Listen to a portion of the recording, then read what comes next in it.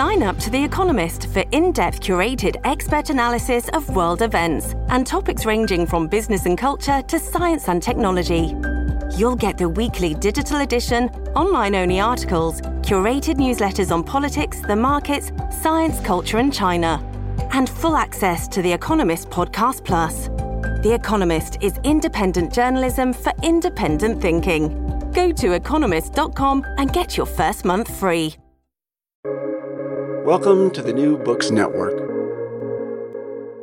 Hello, you're listening to New Books in History, a podcast channel on the New Books Network.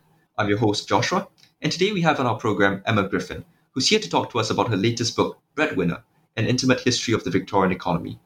Some of our listeners might be familiar with Emma's work elsewhere. She appears quite regularly on the BBC, as well as the BBC History Extra podcast. But this is her first time on the program, so a very warm welcome to you, Emma.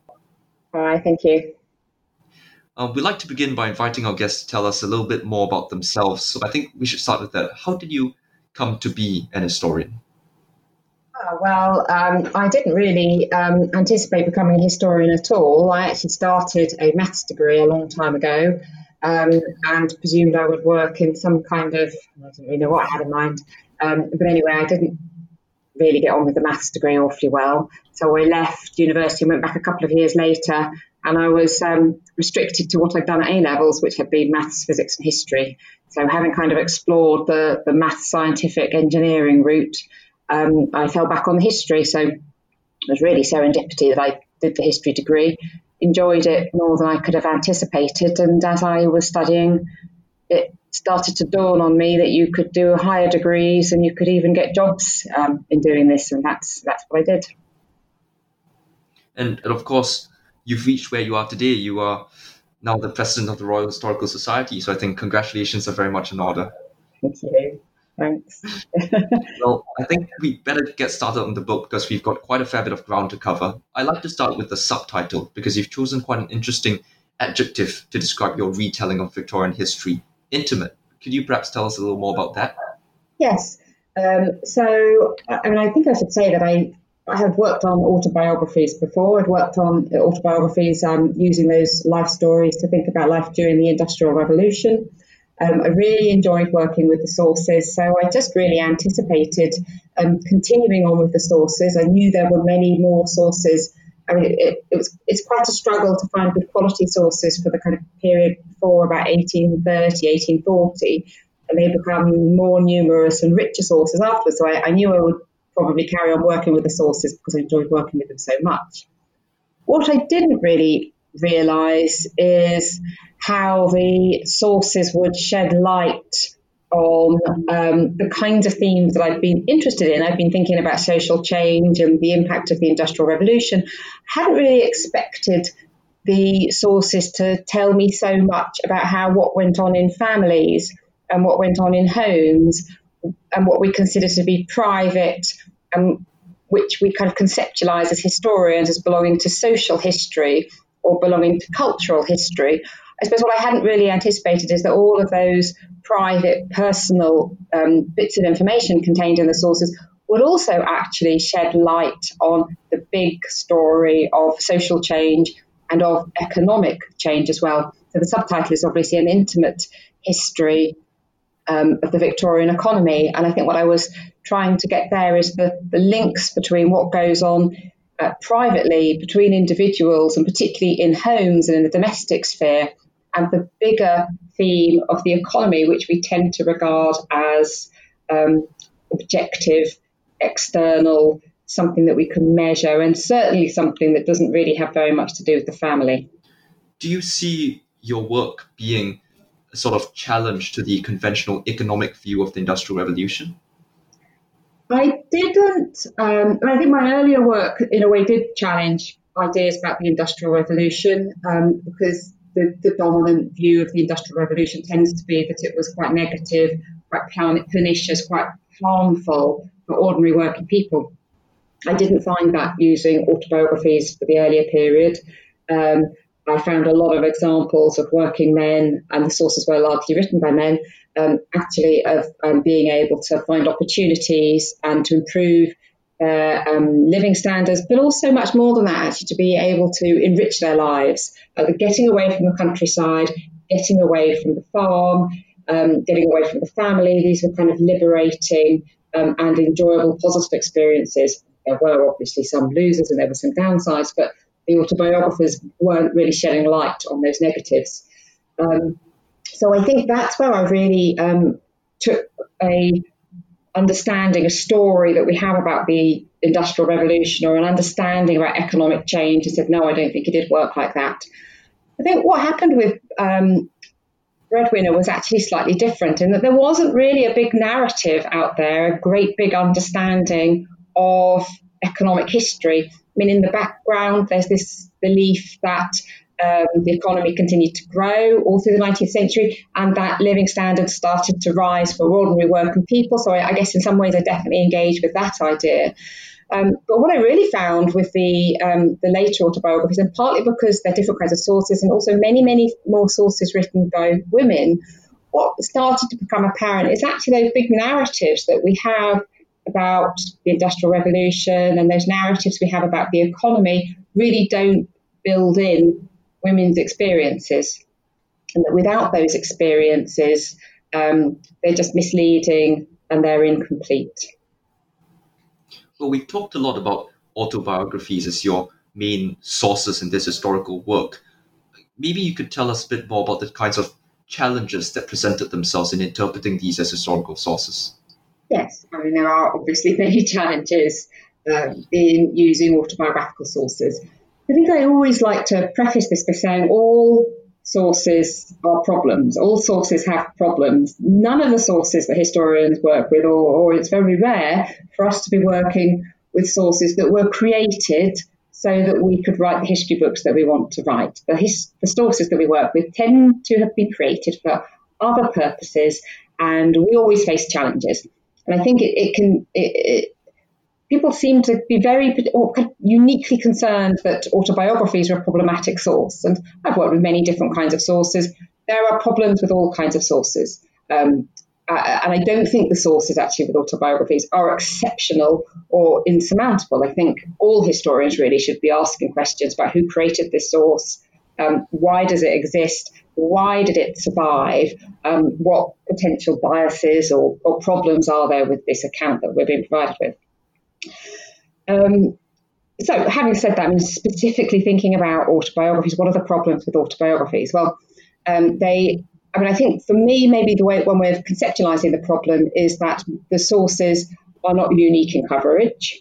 Not every single working person wrote an autobiography. And yet I want to tell a story about the Industrial Revolution or about the Victorian economy that is general in coverage, that does make general claims about social, economic, cultural change over various periods of time. So it's about getting from the particular to the general. So autobiographies, they tended to have been written by men in the early period, always written by men, and tended to be written by people who went on and did something significant in their lives. That didn't mean they started off their life in a particular way. I mean, I'm looking at working class autobiographies, so the definition really was kind of humble origins. But it's obviously the case that by the time these people write their autobiographies, they very often experience some social mobility. They're much more comfortable in life, and that may influence the story that they tell. And then, of course, there are always problems about memory. Particularly if you've gone on and done something in life, you may have a reputation that you're trying to maintain. You may want to protect members of your family from personal details. There's all sorts of reasons why bits of information will be kept back. I'd also say a lot of those problems actually were much more acute for the earlier period than for the later period. So in the Victorian period, looking back to people who lived during the Industrial Revolution, it tended to be quite difficult to learn how to read and write. And it tended to be a person with a lot of confidence who would write their memories. You really had to be a man who'd done something, like you'd become a preacher or you'd become a chartist or you'd really done something quite important. And that was what gave you the skills and no less importantly, the confidence to write a story that you thought other people would be interested in, and maybe even get that story published. Those are very limiting factors. So what's particularly joyful when we look at the 19th century is many of those restrictions start to ebb away. Because now we're looking at people who maybe were born at the late 19th century or in the Edwardian period, who have childhood memories that take us well back into the 19th century or the very early 20th century, but who are writing their memories in the 1960s or in the 1970s as an elderly person. Now, by this point, many people are literate, many more people are literate. And we've got things like the emergence of local history movements and oral history movements. So all sorts of movements trying to encourage people who traditionally wouldn't have written their stories to share their memories. We've got higher literacy, the chances of survival of documents from the 1960s. Obviously, it's much easier for a document to survive from the 1960s. And by the 1980s, people were saying, hey, have you got these memories? Share them. So a lot of them have been deposited in archives and catalogued. So you really start to get a much wider swathe of experiences for the Victorian period, particularly the late Victorian period. And you really do get we get lots of autobiographies written by women. But I think the really big shift is you get autobiographies written by people who were born working class and who lived working class and who are now elderly and are still living in a council flat and are, by some definition or another, working class. They've not gone through this process of social mobility. So although there are real drawbacks, obviously there's still drawbacks with these sources, I think the sources actually become very, very rich as we move through the Victorian period. You can really, really kind of get into people's lives in a way that just isn't possible for the earlier period, when so many fewer people had access to writing their own story. Yeah, and you talk about needing a great deal of confidence to write these autobiographies. And I suppose that in part explains why I think somewhere in your book you mentioned that most of the male writers in your corpus at some point in their lives became involved in politics. And I suppose that had something to do with this general trend in your corpus.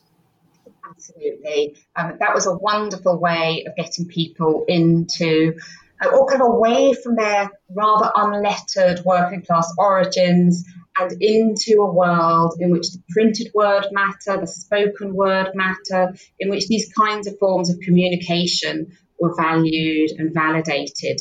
So I think that's absolutely right. Politics is a fantastic way, or a kind of fantastic tool of getting people to write autobiographies, partly as well because people realise very quickly, if they're getting involved in political movements, that they'll be much more effective if they are better educated. So quite often political movements are also bound up, or working class political movements during the 19th century were also very bound up with trying to improve people's reading and writing and oratory skills. So it all kind of comes together as a package, a kind of apprenticeship, if you will, in writing an autobiography.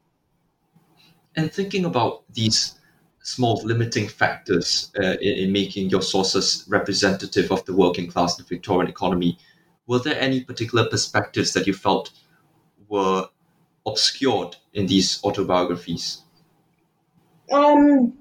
I think there are certainly omissions the further we go back. So the really big omission as we go back to the earlier period is very, very few written by women. Absolutely, definitely. And the other omission is few. There are always some sources written by men who were working class all through their lives. Those people still existed, but they are outnumbered by people who had started working class and who had gone through a journey of mobility. I think it's very interesting, actually. One of the things I did with all of the sources, both the earlier and the later period, but thinking more systematically for the later period, is just put them all into a spreadsheet and just ask the question, well, obviously, what's their gender? Where in the country are they born? Are they born in a city, or are they born in a very quiet agricultural village? Are they born in some kind of market town like Norwich, where I'm based? What kind of place do they come from? I can put in information about family size, and really there was just always an enormous spread. And I think what was very striking is that it even included people who had been born into abject poverty, who had really been born into the very, the underclass, the poorest classes, the most fragile families. They're all there in the autobiographies. And I think the assumption would be that it would be the more comfortable working class families that were slightly better off that would kind of go on and write their autobiographies. That really isn't the case. So many single parent families, they're always the poorest, they're broken families, single mother families tend to be much poorer than two parent families. They're in there, and entirely broken families as well. So there's several accounts of people who spent parts of their childhood in the workhouse. I call them, they were often called orphanages, but very often they're not orphans. They do have parents, but in institutions of various kinds. And even some that have memories of childhood homelessness. We don't know things like the rate of childhood homelessness or about abject poverty, but what we can certainly say is that you really do get the entire range. You have the comfortable two-parent working class family with a reliable father who brings home a good wage and a piano in the parlour, and you have a huge diversity all the way down to, as I say, broken families and even children without families together. So there are things that aren't mentioned in the autobiography. There are certainly silences, but I didn't feel that there's a segment of the population that systematically were not able to write their autobiographies. As I say, even some autobiographies written by women who had stints working in prostitution, for example. It's all in there. It's nearly all in there. But even despite all of that, there are definite silences. So there are things that the autobiographies never talk about. Very, very little discussion, no discussion whatsoever of homosexuality. Never mentioned by any of the autobiographers, even in the sense of the neighbour down the road or a brother or an uncle. It's just not mentioned. It's completely verboten. Virtually no mention of incest or sexual abuse. There is one account of that, actually. And so there are some silences. There are definitely some silences, and generally not very much information about sex and things that are considered very private, even for people writing the 1960s and the 1970s. There are bits of that creep in as well, but there are silences more than segments who are unrepresented, I would say. Of course, and aside from cultural taboos, I think somewhere in your book you also note that a great deal of these autobiographies demonstrate a sort of, I think you use the words, reticence towards the emotional elements of life. Yes, absolutely. So I think that's a really interesting challenge, particularly for those that were born in the Victorian period or in the kind of Edwardian period, and who are then writing their autobiography in the 1970s.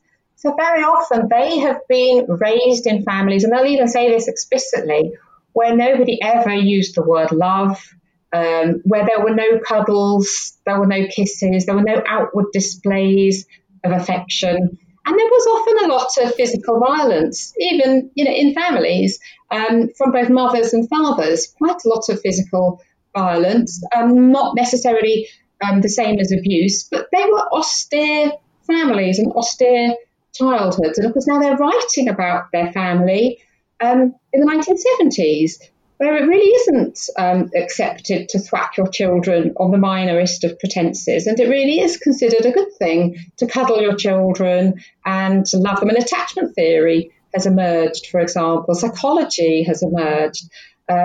So what you do find is these writers, the autobiography can almost become a negotiation. And you can see the change of language as they work through the writing. So in the early phases, they'll declare their parents maybe to be very good parents. They did everything a parent should do. And then as the discussion goes on, more and more kind of comes to the surface, and they find themselves telling stories that don't sound like a good parent for somebody writing in the 1970s. And you can see this kind of slippage between what it is that they're trying to say. And they often don't really, it may well be that they're not all fully clear themselves. It was a childhood that felt fine at the time. It was much better than the other households further down the street. It was fine. But actually now looking back on it, it has problems. So, my approach to that is not to try and think, let's try and get a consistent, true story. We can work with this rewriting. We can work with this kind of instability within the narrative. These are things that are interesting to us as well. And of course, you mentioned earlier how the genre of the working class autobiography sort of evolved over the Victorian and Edwardian periods. And as we come to the 1970s, you have these local history movements and oral history movements that really encourage people to tell their stories. But I'm thinking about in the late or middle 19th century, what motivated people in that time to put pen to paper? Yeah, so motivation changes an awful lot. And as we go back to our earlier period, so somebody who was maybe born in 1800 and is now writing in 1870, so kind of born before the Victorian period and writing slap bang in the middle of the Victorian period. I mean, really, I'd say anybody writing down to about 1900 tends to have been motivated by achievement. That tends to be the rationale. Now, that's not entirely the case because male labour is something that is respected. So a man who spent his life as a shoemaker or as a carpenter, this is still considered to be a valuable life. An adult life of male labour is considered to be a story worth telling, and it's considered to be of value. So you do get some men who are just working men, and that's their story. But you tend to find that those are outnumbered by people who started off, or men who started off as a working man and have now moved into, the big things that people move into are business, the arts of some description, politics of some description, and the church is another very big area that people move into. And it's because they've done those things. So their story has kind of two functions. It's to tell their early life, but it's also to tell the story of how they left behind their humble origins. So that's definitely a significant motivation for many people writing. And very, very important, so worth remembering as well, although they may have become a preacher, for example, they may still in actual terms be poor. And that doesn't carry huge wealth with it, but it certainly is a very different kind of life to that of their father, for example, who just worked as a labourer and whose life was devoted to earning a living. They're still earning a living. They're often not very well off. They're often doing some manual labour as well as they're preaching. But it's certainly a different kind of life to that of their father and their grandfather. Well, it seems to me that you've got quite a cast of interesting characters in this collection of autobiographies. Do any specific anecdotes or stories stand out from your research? Oh, yes. Many anecdotes stand out. And I ended up, some of the autobiographies are absolutely full of interesting stories, and there's just so much of interest, and they make such interesting observations about either their family or about the world around them. And some of them are, on the other hand, some of them are just pompous. They're just an account of all the marvellous things they've done. And what's very striking working with these sources is you feel like you get to know your writers.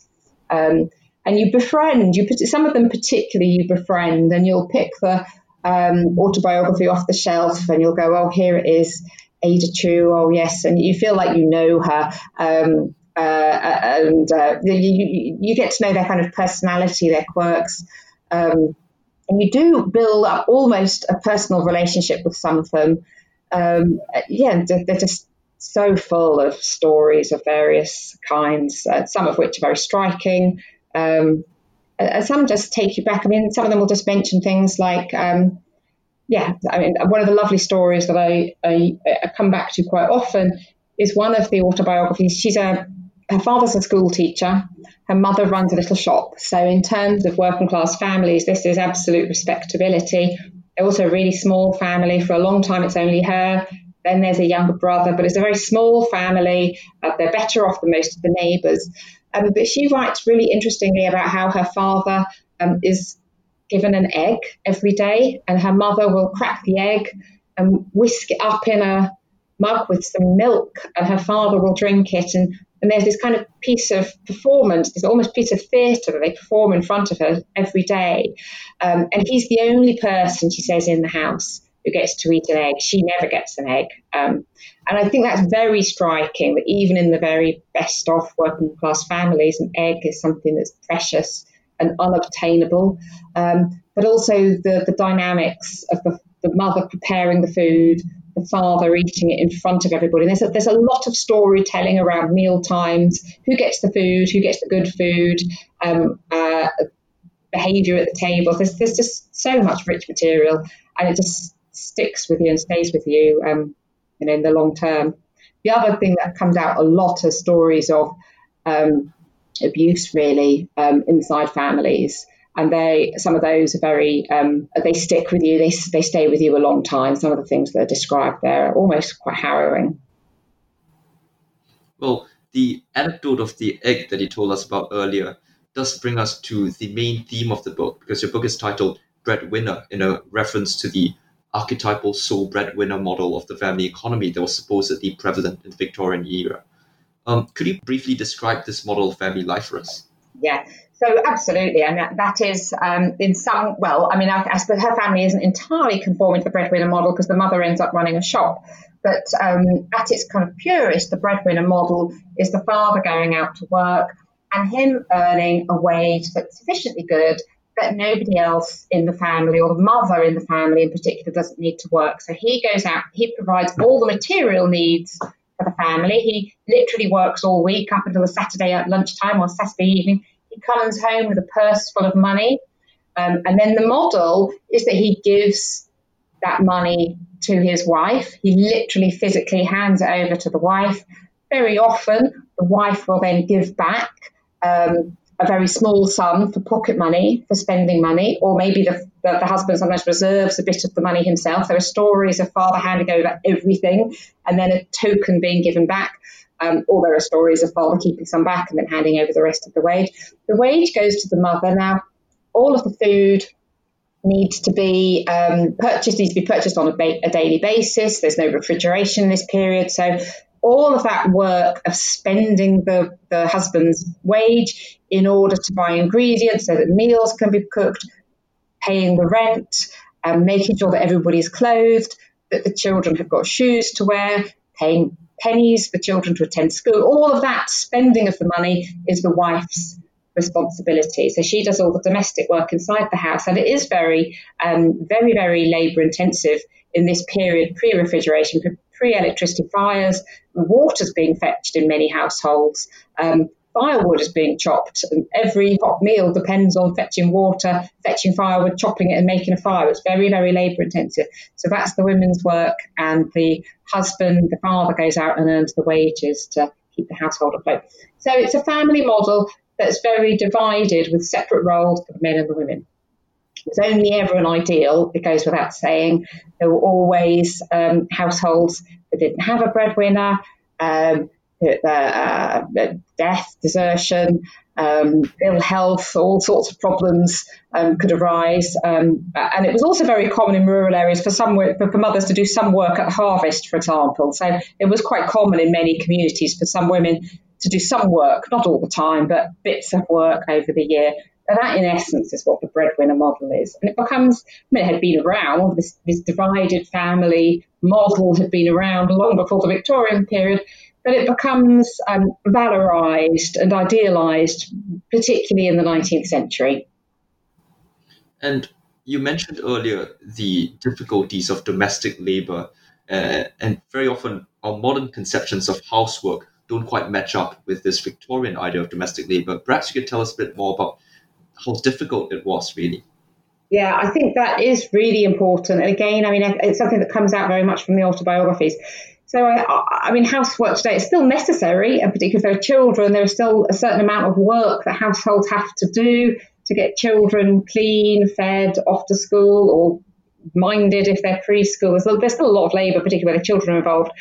But really, the idea of housework has changed all beyond recognition through the 20th century, and it is now much more associated with beautifying, cleaning, improving, enhancing the domestic interior. Whereas really in the Victorian period, housework is work in the house. It is the work of the house, really fundamental, necessary work, water, fire, food, the very basic minimum things that you need to do in order to put a hot meal on the table, to put food in people's tummies. I mean, it's part of our pattern of survival, and it was just still very. I mean, it's becoming a little bit less labour intensive in some cities where it's possible to buy some pre-cooked food. So things like cook shops are arising, and pie shops. So you can buy some pre-cooked food by the late 19th century. You can pay other people to do your laundry. So you can contract bits of the housework out. Houses are starting to have piped water, and a few are even starting to have things like gas boilers and ranges, so that the heat for cooking can be provided and supplied much more easily. So these things are starting to develop. But even with these developments, there's still just a lot of labour, and labour that just goes far, far beyond what we associate with housework. Or, I mean, just take another example. You've got an infant and their baby wets its nappies. You've got obviously you've got no disposable nappies, but you've also got no washing machine. You've also got no plastic outerwear that you can put around a child's nappy, and that all kind of comes in the 20th century. So when a cloth nappy gets wet in the 19th century, so does absolutely everything else. The bedding, the clothes, everything is soaked, and you haven't got a washing machine. So it can be difficult for us to really truly grasp the amount of labour on really basic tasks in the 19th century. And on the other hand, even though men probably led better lives, I think you told us the egg anecdote, I imagine that the burden of this single earner system must still have been quite difficult to bear for many men. Could you tell us about the working conditions and the challenges they face both in the workplace and the household? Yeah, so I think absolutely, it's not easy to be the woman at home with responsibility for its labour, particularly if you've got a large family and you can't control your fertility and you've got 7 children and you don't even really didn't want more than 2. There's lots of challenges for women, but I think there's also definitely lots of challenges for men. The work that men are doing, well, they work very long hours, first of all, much longer hours than we're used to. There's no health and safety. So work is often physically dangerous. There's certainly lots of evidence in autobiographies of men's bodies being damaged and harmed by the work that they're doing, their lungs being damaged, physical damage to the body's exhaustion. Hard physical work that's just exhausting and is often in quite a dangerous and difficult environment. What's also apparent is that men who are working in these heavy labour areas, heavy industry areas, so in things like mining and in quarrying, in a host of kind of dock work, for example, work that's often very physically demanding, long hours and takes a lot of toll on the individual that's doing it. You also have really high levels of drunkenness and drinking. Obviously, that's a huge problem in the domestic sphere because the alcohol costs money, and the more that's being spent on the alcohol, the less there is going back, that transaction between husband and wife with the man handing over the wage packet. Well, that wage packet is going to be much smaller if he's spending a lot on drink, and that's going to have a lot of consequences for everybody inside the family, even leaving out the fact that he may also be abusive because of the drinking. But even leaving that outside is going to impoverish the family. And yet it's also clear that this heavy drinking is particularly problematic in some of the more onerous areas of work.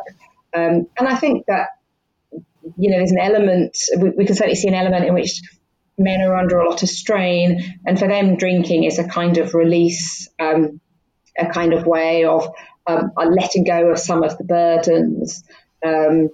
I think this model is very difficult for men. They work very hard outside the home. And one of the other things that comes out from the autobiography is very often they don't feel they belong in the home very well because the demarcation is so strict, because everything inside the house is done by mother, and the children identify so very, very strongly with the mother, and the father's just this slightly absent figure that they don't know very well and are slightly afraid of. The home is not always a very enjoyable environment for them to be in. It also might just be very small and it might be crowded with noisy children. So for all sorts of reasons, they don't necessarily feel at home inside their family, and they're looking for this kind of human connection. We all need human connection. And they're finding human connection in the pubs, in the workplace, with other men, and that's not always something that's to their that's to their benefit. We talk about men drinking their savings away, and we also talked a bit about morbidity and mortality being sort of limiting factors in making this breadwinner model truly prevalent in Victorian society. What other reasons might there have been for this model to break down? Okay, yeah. So there are really a host of ways in which the model breaks down. There is, clearly mortality is one of the big issues. There's just no father. There's some problems with ill health and unemployment. They don't tend to be the more serious of the problems, even if men do have ill health. If it's very serious ill health, they'll often die. So then they kind of move over into the mortality statistics, or the ill health will get better and they'll go back to work. It doesn't tend, and there's no way of sustaining people, basically. There's no social service, and there's very little medical care. So there's no way of sustaining chronically ill people for decades and decades. They kind of tend to flip one way or the other. And unemployment, it tends to be short term. It is a boom economy during the 19th century. So there's not a massive problem with men unable to find work. But, there are examples of that as well, obviously. Much the bigger problem, so mortality is big, not so much problem with people unable to work or too ill to work. And then really there's all these problems with men not sharing their wages. And that's a very big issue all through the 19th century of men not sharing their wages. And there can be like a variety of reasons for that. So the single most common reason is because they're actually drinking really heavily. And very often, they're addicted. Basically, they've got an addiction problem. They cannot do otherwise, and some of them will meet an early death through this as well. But there's also, we just have the idea that the man will work this really exhausting labour for 70 hours a week, come home, and then give all of that money to his wife. For the household and maybe get a little enough to buy a few beers back is slightly unrealistic. So even if men aren't alcoholics or they're not drinking all their wages long, sometimes they just don't want to give all their earnings to their wife. They don't want to do that. They want to go to the pub. They want to get involved in a political group. They want to give their money to the church. They want to spend their money on the things they want. They like reading. They want to go and buy some books. They don't want it all to go on boots for the children and all the other boring little household expenses. So there's a lot of men just not sharing their wages, sometimes through the drink, sometimes because they've got other things that they're doing. And I think one of the more serious problems with the breadwinner model is desertion. It's more serious than death in many ways. So if the father dies, the mother can and very often does remarry. Because you've got this family model where you have to have the wife doing the domestic work, you have to have the male bringing in the wage. So you find that both men and women, if they're bereaved, if they're widowed, they tend to remarry fairly quickly because they need to get that two-parent household. That's just how society works. There's no safety net. There's no social security. You've got to be the pair of you. If your husband deserts, you can't remarry. So you're then just in a position of women will work at whatever they can do, but female wages are very much lower. Children will go out to work at a really young age. Maybe you'll get a little bit of charity. Mostly you'll just be really, really poor, and there's just no two ways about that. And you can't solve that problem through remarriage, or there's no divorce, so there's no remarriage either. So that's another kind of a fairly large area that's kind of breaking down the two-parent breadwinner model. And you did talk about how when this breadwinner model sort of breaks down, one solution is remarriage, and the other solution is the women and the children go out into the labour market and seek employment. What sort of jobs did women and children find in the Victorian economy? Well, I mean, it's different for women and for children. So boys can start going out to work. I mean, by the end of the 19th century, they've got to remain in school until they're 11, rising to 12, rising to 13 eventually. But boys can go out. They don't earn very much, but through most of the 19th century, by the time a boy is about 15 or 16, he's getting quite close to an adult wage. So definitely the best option is, and he can out-earn his mother. I mean, he can start to out-earn his mother by his late teens. So your best option is to have some male sons who are able to go out to work. Obviously, it's not entirely durable because at some point that son is likely to want to go and marry and set up his own household. But that's certainly a solution. Failing that, not having sons of the right age or not having any sons at all, the mother has to go out to work. And they do. Women certainly do go out to work, but women's wages are always very low. So a woman is lucky to be able to earn 9 or 10 shillings a week, whereas an unskilled male labourer might be looking at 20 shillings a week. So it's double. I mean, women tend to be earning about half, and there's no promotion prospects for them in most settings. So they just have to work and have very low wages. And of course, if the mother's out to work, you've still got the problem of who's going to fetch the water, who's going to light the fires, who's going to bake the bread, who's going to buy all the food fresh from the market that day and then somehow fashion it into a meal. That hopefully, if the mother's at work, there might be an older teenage daughter who can take on some of that work. But that work is all involves quite a lot of skill. So you also find that when teenage girls are given the housekeeping, household often goes to rack and ruin quite quickly because they're not actually capable of taking on quite that variety of skills. So there's no really good solutions. And if I don't mean to just be a Debbie Downer on this, there are no good solutions. And you see a lot of distress actually in the families where you don't have a breadwinner. You have a lot of distress, a lot of fighting, a lot of conflict often amongst family members. And just really high levels of poverty. No very easy solutions at all. Surely there weren't many easy solutions, but there were quite a few creative solutions, because you note in your book several instances of women exuding a sort of entrepreneurial spirit and complementing domestic work with running home-based businesses. Yes, that's the other alternative. Yes, of course, that's another thing that women can do if they're in that situation. And particularly if they've got very small children, they're going to have no choice but to do some kind of home-based business. So then you're looking at taking in the neighbours' washing, taking in their laundry, maybe doing some needlework for them, assuming you've got the skills to do needlework. You may or you may not. There are some very enterprising women in there, sometimes cooking meals for workmen, lodging. Very often you'll subdivide your house and you'll overcrowd your house with men in the area and provide meals for them. So those are the kinds of solutions. Because women are so much poorer, their ability to make any money is really reduced. They are inventive solutions, but I wouldn't want to be too kind of romantic about these solutions. They tend to you tend to find households that are under a lot of stress and under a lot of pressure, where you've got you subdividing your home, for example, letting lots of random people in and giving up your space for them and giving them providing food for. It just becomes very complicated. Those are the kind of solutions that are there. Where women have much better providers, if they've got a husband who's a good provider, those are the women that tend to be in a good place to set up a good business that might work for them quite well.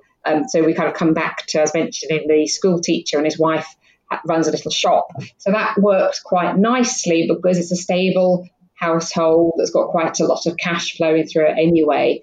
But single mothers will really struggle to do something like set up a little shop inside the house because they just won't have the resources to get it off the ground. Well, let's talk a bit about food, because we've sort of touched on this idea quite a few times throughout this interview. And it's very much related to this idea of wages and standards of living and domestic housework. Could you tell us a bit more about the kind of food that you would find in a Victorian era household? Yes, the food is lovely. I love looking at the food. I think I'm very interested in food. Really, it varies a little bit across the country. And it's very closely related to household income. So the higher the household income, the more varied the food will be. And I think it's also clear that food tends to be, cities tend to be the more interesting place to live, though families are much more fragile in cities. So cities are also the places where you have the heavy drinking, the deserting fathers, the fathers who aren't sharing their wages. Those are all much bigger problems inside the cities. In the countryside, wages tend to be low, families tend to be much more stable, diets tend to be much better. And the main reason for that is in the countryside, a lot of people will have small gardens, and they will be doing a little bit of food production themselves. Mothers might be making things like jam, which will keep the family going all through the year. They might have some chickens. So again, the children won't be eating lots of eggs, but there'll be a chance of having some egg, occasionally some eggs inside the diet. Vegetables according to the seasons. Maybe the family will keep a pig, so that will certainly enliven what's offered on the table. If we move over to the cities, you don't tend to have that self-provisioning, and the things that you could only make your diet interesting, if you like, if you're a better off family. So all the nice things that you're going to buy to eat, you're going to have money for. So you see the two extremes. You do see families that can benefit from urban markets and oranges and interesting things like that they can go to the market and buy.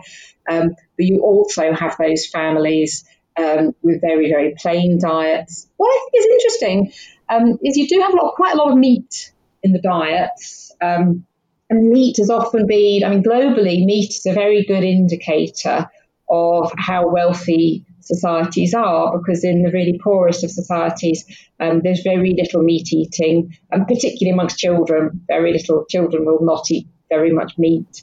In poor societies, even today, there'll be a largely meat-free diet. There's quite a lot of meat going in, but there's also a lot of very cheap cuts of meat, and that's described in quite some detail, and very small quantities. There's a lot of stews that are being eaten with a little bit of offal from the cow or from the pig or whatever, a little bit of meat in there that's being shared out. A lot of stodgy cooking, so a lot of puddings and suet and bread, lots of bulking up on the cheapest of calories as well. So, it's difficult to generalise about diets. They're very varied. There's a definite improvement over the 19th century. In the early 19th century, there just isn't. There's a lot of hunger. That's one of the other things I think really emerges very interestingly. There's a lot of hunger in the early 19th century. There just isn't enough food, even in the countryside. By 1900, there's still a bit of hunger, but you tend to find hunger only in very dysfunctional families, which are very poor, but also very dysfunctional. Whereas at the beginning of the 19th century, you don't have many dysfunctional families. They tend to just be poor, and that will be the explanation. There's just not enough money coming in to buy food, enough food for all of the children. As I say, by the end of the period, it tends to be much more about problems in the behaviour, if you like, of the parents, much more of a a social problem rather than a production problem. There's a real shift in the nature of the problem. It goes to being something to do with society's failure to share resources properly, whereas at the beginning of the period, it's really about the economy failing to produce all of the resources that were required. And surely for children in particular, the problem must have been made worse sometimes by the fact that their father, being the sole breadwinner, was often given much more to eat because he required much more calories to carry out his job. I think you call it preferential feeding, do you? Mm. Yes, absolutely. So even in the a stable, functioning, relatively well-off family, it is a really big shift. It's a huge shift. Everybody will sit down at the table, and then all the best bits of the meat and of the dish are given to the father, and the children, they'll often describe that when they had the stew, they had the dumplings and the gravy, but they didn't actually get many morsels of meat because the meat was reserved first and foremost to the father, but also to the mother. Mother often has first dibs on the meat and the good things before the children. So a lot of the children's meals are meat flavoured rather than actually containing a very large amount of meat. And there's a lot of bread and suet, bread bread and the cheapest form of fat that's available. That's a staple of their diets, definitely. Well, something that strikes me is that we spend quite a bit talking about the family and family structures, but we haven't gotten down to quite defining it properly. How large were these families or households generally? Were they multi-generational or neo-local? Yeah.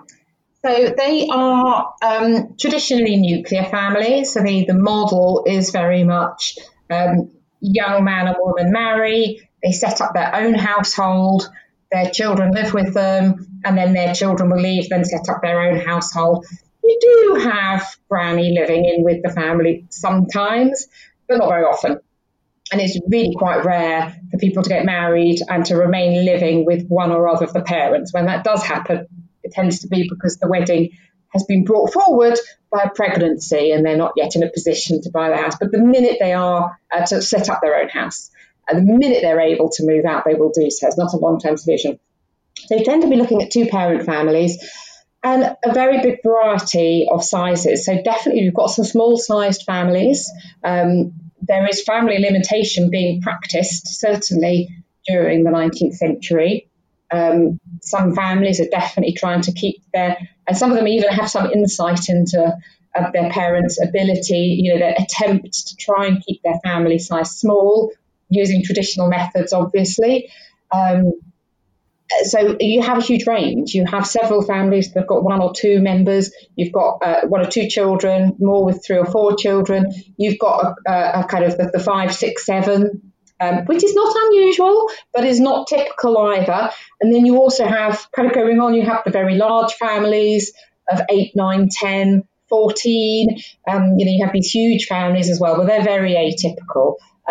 So you really have the classic normal distribution. It's a much more spread out distribution to the one of modern Britain today. It's more weighted towards the larger family. So 4 children, I think, is the median. Is the most common family size is 4 children. But you have a lot of fluctuation around that.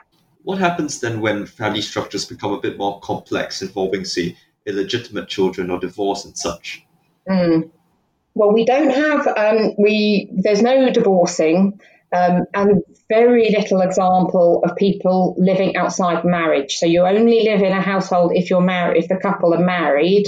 But you obviously do have blended families in the sense of a widow and a widower come together and they both bring their own children. And sometimes they'll go on and have more children as well. So you definitely have families of half siblings and of step siblings. They're not hugely common. They're not hugely exceptional either.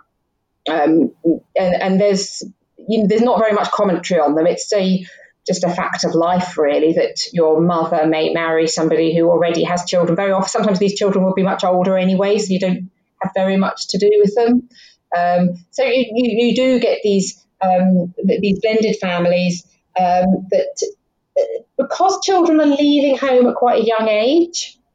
It depends a bit. In factory districts, everybody will stay at home. But children leave home at a relatively young age. So if you've got a large family, by the age of 14, 15, those older children will often be moving out of the household. So you don't usually get very large numbers living under the roof all at the same time. In these large families, the children will be expected to kind of leave. The girls will be found a position in service. They'll go and live there. Work will be found for boys somehow, and lodgings of some description will be made available for them or something like that. Well, you've painted quite a vivid picture of the Victorian economy for us. And I noticed at the beginning of your book, you had a quote from Henry George that very often material progress does not merely fail to reduce poverty, it actually produces it. I wonder if, having read all these autobiographies, do you think that his quote is true? Yeah, I think that is exactly what I found. It's very clear that the Victorian economy is growing richer, basically. It would be daft for us to try and say the economy isn't growing richer. And it's also clear that male wages are going up. That just seems undeniable from the evidence. There's a lot of debate over this with the Industrial Revolution, but at some point we really have to accept that male wages are much better than they had been before the Industrial Revolution. And that kind of growth happens over the 19th century. So working class people, by that measure, are definitely getting richer. What I found, and what I hadn't expected to find, and I think what really came out of the autobiographies, is that although male wages are getting better, families are at the same time becoming more fragile and more unstable. Some families obviously remain stable just as they ever had done. And if that's the case, then when the male wage goes up, the whole family benefits. So definitely whole working class families definitely benefit from the increase in wages. What also happens when the male wage goes up is that there's a kind of a breakdown in the equality between the husband and the wife. As long as the male wage was really meagre and really minimal, he had no choice in life but to give every single penny over to his wife, who would then do things like provide the food and the lodging and the heat and all the other, the hot cup of tea that he might have wanted. He could never afford to buy a cup of tea in a cook shop. He could only get a cup of tea if he gave his money to his wife. And that's how it works. So there's this kind of equality. When people are very poor, there's a kind of equality between the male and the female, the husband and the wife. And when the male wages go up, that breaks down. It doesn't matter in some families because some men see their future in the sharing of the wage, and that for them is the progress. But not all men, obviously, definitely not all men. And so you kind of get this kind of breakdown as well, this kind of inequality inside the family. And that's why you can have these things, these two things being true at the same time. You have the male wages going up, you have some working class families benefiting from that, but you also have this emergence of family breakdown, family instability, and of really desperate poverty. People who are just not sharing in these wage gains at all because the children and the women don't have access to a reliable male breadwinner. So it's a kind of a growing of inequality as well amongst the working class people. You've definitely got the winners, but you have this really big core. And when I put all of the autobiographies again, because I'm keeping a track of them all in a spreadsheet and trying to work out what the proportions were, you've got a good 20% or so. It's not trivial. You're not talking about 5%. A good 20% of the autobiographies are really describing being left behind and not sharing in the gains of economic growth because of family problems. It's a paradox, really, that we see these rising wages and we describe this era as one of prosperity in the British economy, but the very wages that are increasing are the reason why we see so many breadwinners being less and less reliable. Absolutely. It is connected, exactly. I think it is definitely the growth in the wages is also causing the growth of the unreliability, and it's causing these people who are just cut out, a really substantial minority that are just kind of cut out of this growth. And it just goes back to the Henry George quote in that, things getting richer, it doesn't seem to make all of us more prosperous. And it is this kind of problem that's built into the growth model. And just, the economy itself doesn't solve these problems. There are solutions to try and make sure people aren't left behind, but economic growth is not in itself a panacea for every single kind of social problem. And with that said, what do you think is the single most important takeaway that readers should have from this book? So I think the single big takeaway, that's a good question. For me, I think it's about the relationship between the small, the private, the intimate, and the big themes in history. So I think if there's one thing I want us to do is to think differently in the future. It's to get rid of this idea that the family in some way tells us something about the family. And that's really interesting if you're interested in the family, but it doesn't affect anybody else.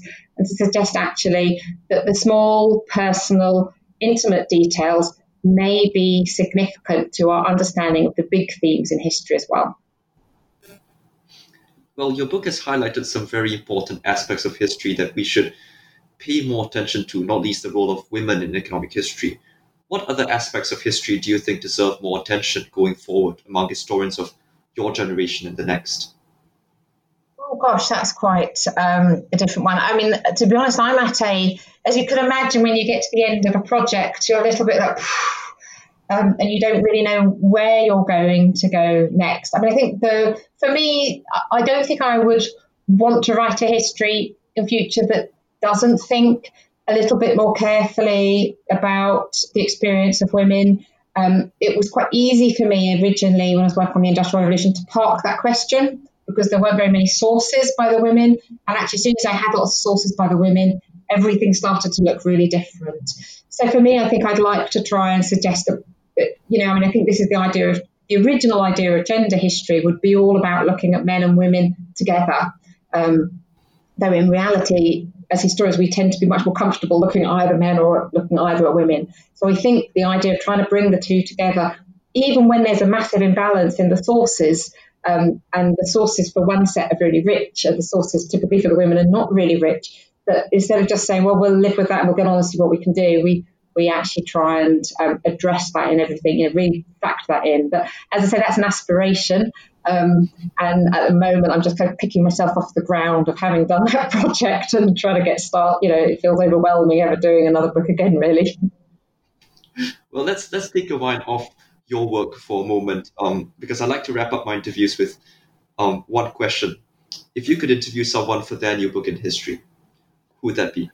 Well, I'm going to cheat ever so slightly. I have recently interviewed and chatted with Millie Cockayne about Rummage. That's a history of recycling. And I really loved doing that. The idea of recycling, again, is one of those things that we could think of as peripheral, but actually is really central. So the other one that's very close to my mind, and which I haven't really discussed with the author in great detail, would be Helen McCarthy's Double Lives, A History of Working Motherhood, which obviously as a 20th, I envisage her as a 20th century historian, so it kind of moves me into another area. But that is something I'd definitely be interested in learning more about and chatting to Helen about. Well, thank you so much, Emma. I've thoroughly enjoyed our conversation today, as I'm sure our listeners have. You've been a very gracious guest, and quite frankly, should have had you on sooner. We definitely love to have you on the program again. Lovely. Thank you ever so much. Pleasure's been all mine. On that note, thanks for your time, and thank you for listening to this episode of New Books in History.